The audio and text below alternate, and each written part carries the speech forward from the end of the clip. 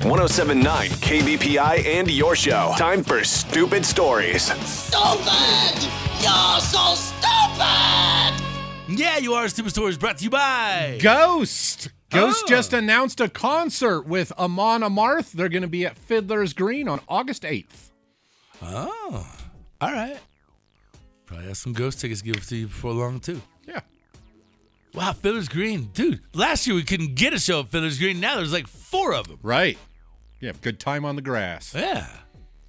And when is that? August when? 8th. What day is that? I don't know. I feel like our car show is what, the 13th? Oh, maybe we'll get Ghost out there to bless the cars.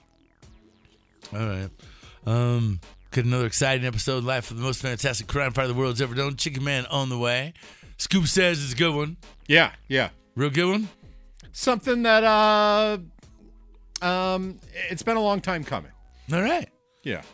Couple things before we get into stupid stories. You know, the Navy flyover yesterday after the national anthem was all women pilots. Oh, wow. Yeah. I'm shocked they weren't late. Like they, like, you know, dude's trying to hold out the note. Right. You know why, Scoop? Why?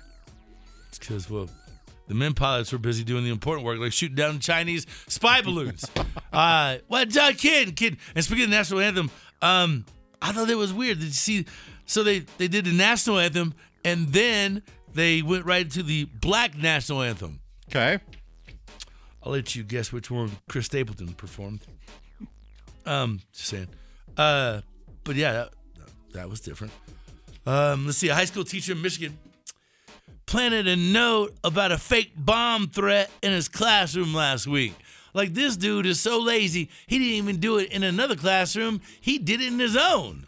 Oh, wow. Okay. Police say that he did it to get school canceled on Thursday, which did happen. Unfortunately, they found out that he wrote the note. Sounds like school's probably going to be canceled for him for the rest of the semester. Yeah, guess what? You don't have to worry about coming in again. But that's just a lazy guy, right? Yeah. It's like, I don't feel like coming to school tomorrow. Let me write a fake bomb threat and leave it in my own class. Right, at least leave it in the office. Dude, somewhere else besides your front row, idiot. Road rage incident in California ended up with a woman taking out a Sharpie and writing profanities on the other person's hood. Oh, wow. Like, is this bitch right? She's writing on my hood. Does she have a marker? She just breaks out a Sharpie. You mother... A guy in Arizona, he applied for a job at his local police station. So when they give you a job for a police station, you have to take a polygraph test, and they ask you things like, have you ever committed a crime? Have you ever done this? Have you ever done that? Okay. Well, he ended up admitting he had child pornography at his house. Wow. So they said, do you own any child pornography? Huh? Yes. It's at my house on my computer. Really? Well, let's go look at it. What an idiot. All right. A guy in probation in Michigan, he flashed a gun at Taco Bell so he could get himself free soda. Now he's back in jail getting all the free soda he can drink. Yeah. Yeah, man. 17-year-old in Utah shot himself at the 7-Eleven. He, I guess, his friend wrongly assumed that the cashier had shot him, returned fire, but he didn't realize that his friend had shot himself. You know, so Okay. So you see where things get confused. Right. Both teens got arrested. The cashier, thankfully, wasn't hurt. What the hell? He just hears a gunshot go off, figures it's got to be the guy behind the register, right? Right. Don't shoot him. People with guns nowadays. So there's Goodwill stores in Nevada. They're encouraging people to donate their ex's stuff for Valentine's Day. Oh, okay. I mean, I guess that's nice, but some people call that stealing. You know, just saying. It's better than burning it. Yeah. Give it a second life. Hey, that looks like a shirt I used to have. Son of a bitch. All right. So here's what we know, which is not a lot, about these, high altitude objects. So we shot down 4, what they're calling high altitude objects, in just over a week, including 3 in the last 3 days. Obviously, the first one everybody's aware of, that Chinese spy balloon, landed in the Atlantic. The second was something they keep saying was the size of a small car. It was shot down over northeast Alaska on Friday. That one was like 40,000 feet up. Saturday, a third object was shot down over the Yukon in Canada. It was fairly close to where the second one was. The U.S. and Canada coordinated on it, but a U.S. plane ultimately took it down. The fourth one was shot down over Lake Huron yesterday afternoon. And it was even lower. It was like 20,000 feet up. So airspace over Michigan was briefly shut down to protect flights. So they're saying that they spotted it on radar a day earlier over Montana. So officials first said it was a radar anomaly, but now the Pentagon says that the same object they shot down yesterday over Lake Huron was over top of Montana the day before. So that's interesting. Yeah. Now, the government still is not saying what the hell they are. So people are suggesting that it might be balloons too, but I've heard all kinds of things. Right. I mean, size of a car, that's a small balloon. Even a weather balloon's bigger than a car. Chuck Schumer said Saturday, China is likely using a crew of balloons. A crew of balloons. Oh. To spy all over the world. Until now, we just weren't paying close enough attention at altitudes to spot them on radar. I don't know what it is, but I mean, they've shot down 4 things. You would think they would be a little bit more forthcoming with some of the info, right? Right. It does seem a little sketch. Huh. I mean, the Yukon one, maybe they're still working on getting to it. But the Lake Huron one, I mean, Lake Huron is just east of Michigan, so it's not like... Right? They should have some boats there to go retrieve that fairly quick, I would assume. Yeah. I'm like, why don't they go get it?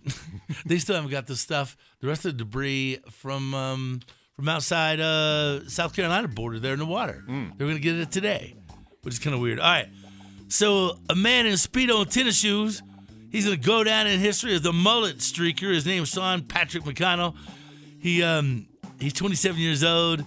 He crashed the Phoenix Open, the greatest show on grass, when he jumped from the bleachers, ran on the course with his arms outstretched, pole danced on a flag stick at the 16th hole, and sprinted to the water hazard, and then did a big old raging belly flop and jumped into the water hazard.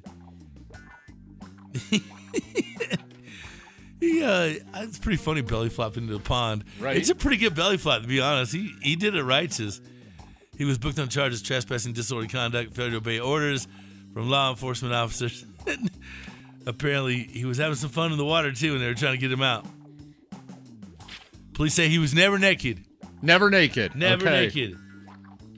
Do you have it? Do you have the video of it? It's pretty epic. Yeah, I don't know what this... I got a bunch of people waving their... There's fans. Oh, here, maybe that's it.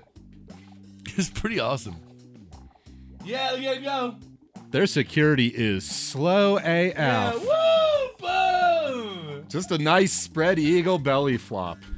Yeah, and then the cops are telling him to come out, and he's like, no. And he's like backstroking and stuff. You come get me. That's funny. And FYI, those lakes are never really very deep. No, he's standing up in it. Yeah. When I worked on the golf course, I never would have gotten in the water. But, yeah. We did have guys that came out, though, like once a week that would fish balls out and then resell the balls. Oh, yeah. So my dad lives on a golf course community, and those lakes are pretty deep because they had all kinds of people fishing in them. People be fishing real early in the morning. They get ran off of the course it open. All right, 48-year-old man in Russia recently got contacted by somebody claiming to be a rep from Russia's largest bank. He said his account got hacked, and he convinced him to transfer his entire life savings, $17,000, into accounts that they controlled. Then they somehow convinced the guy that the only way to expose the hackers was firebombing the bank. Okay. He got arrested last week after he walked into the bank in Moscow, threw a Molotov cocktail on the floor, and just walked out. Just like, boom. Damn. Yeah. Splash. Yeah.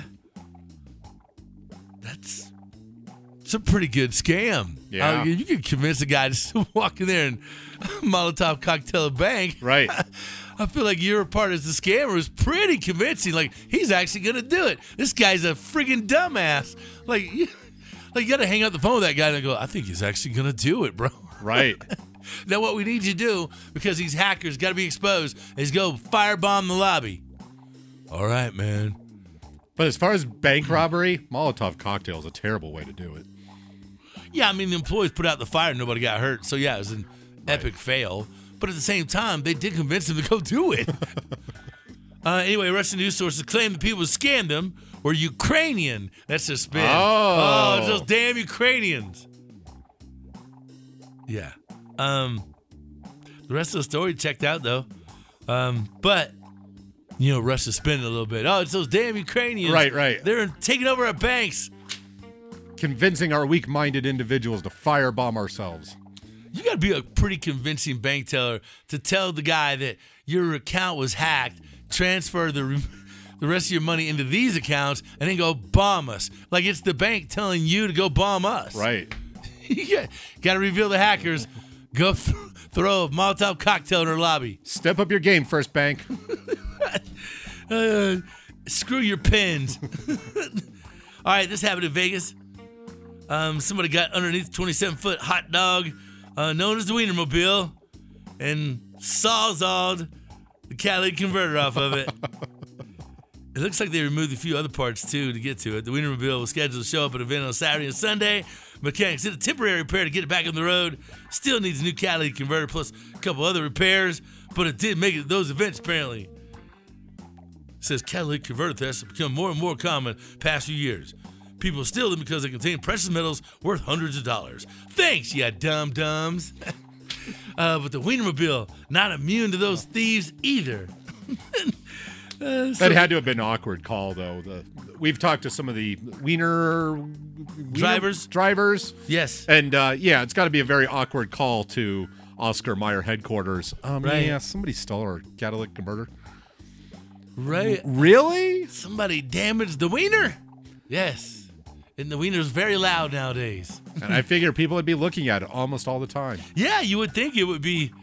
That'd be a tough one to climb. Like, hey, what are you doing underneath that gigantic hot dog? 4 cars over from the Wienermobile? You could probably get away with it all day long. Right? Yeah. But the thief that did that, dude, you talk about street cred. Right. Yo, me and my boy Tommy, he stole the cat off the Wienermobile. When he inevitably ends up in prison, that will be the tale he tells. Uh-huh. I'm the guy. What you in here for? Yo, I stole the catalytic converter off the Wienermobile. That's not why I'm in here for. I just wanted you to know that because I'm hard. Damn, he's ruthless.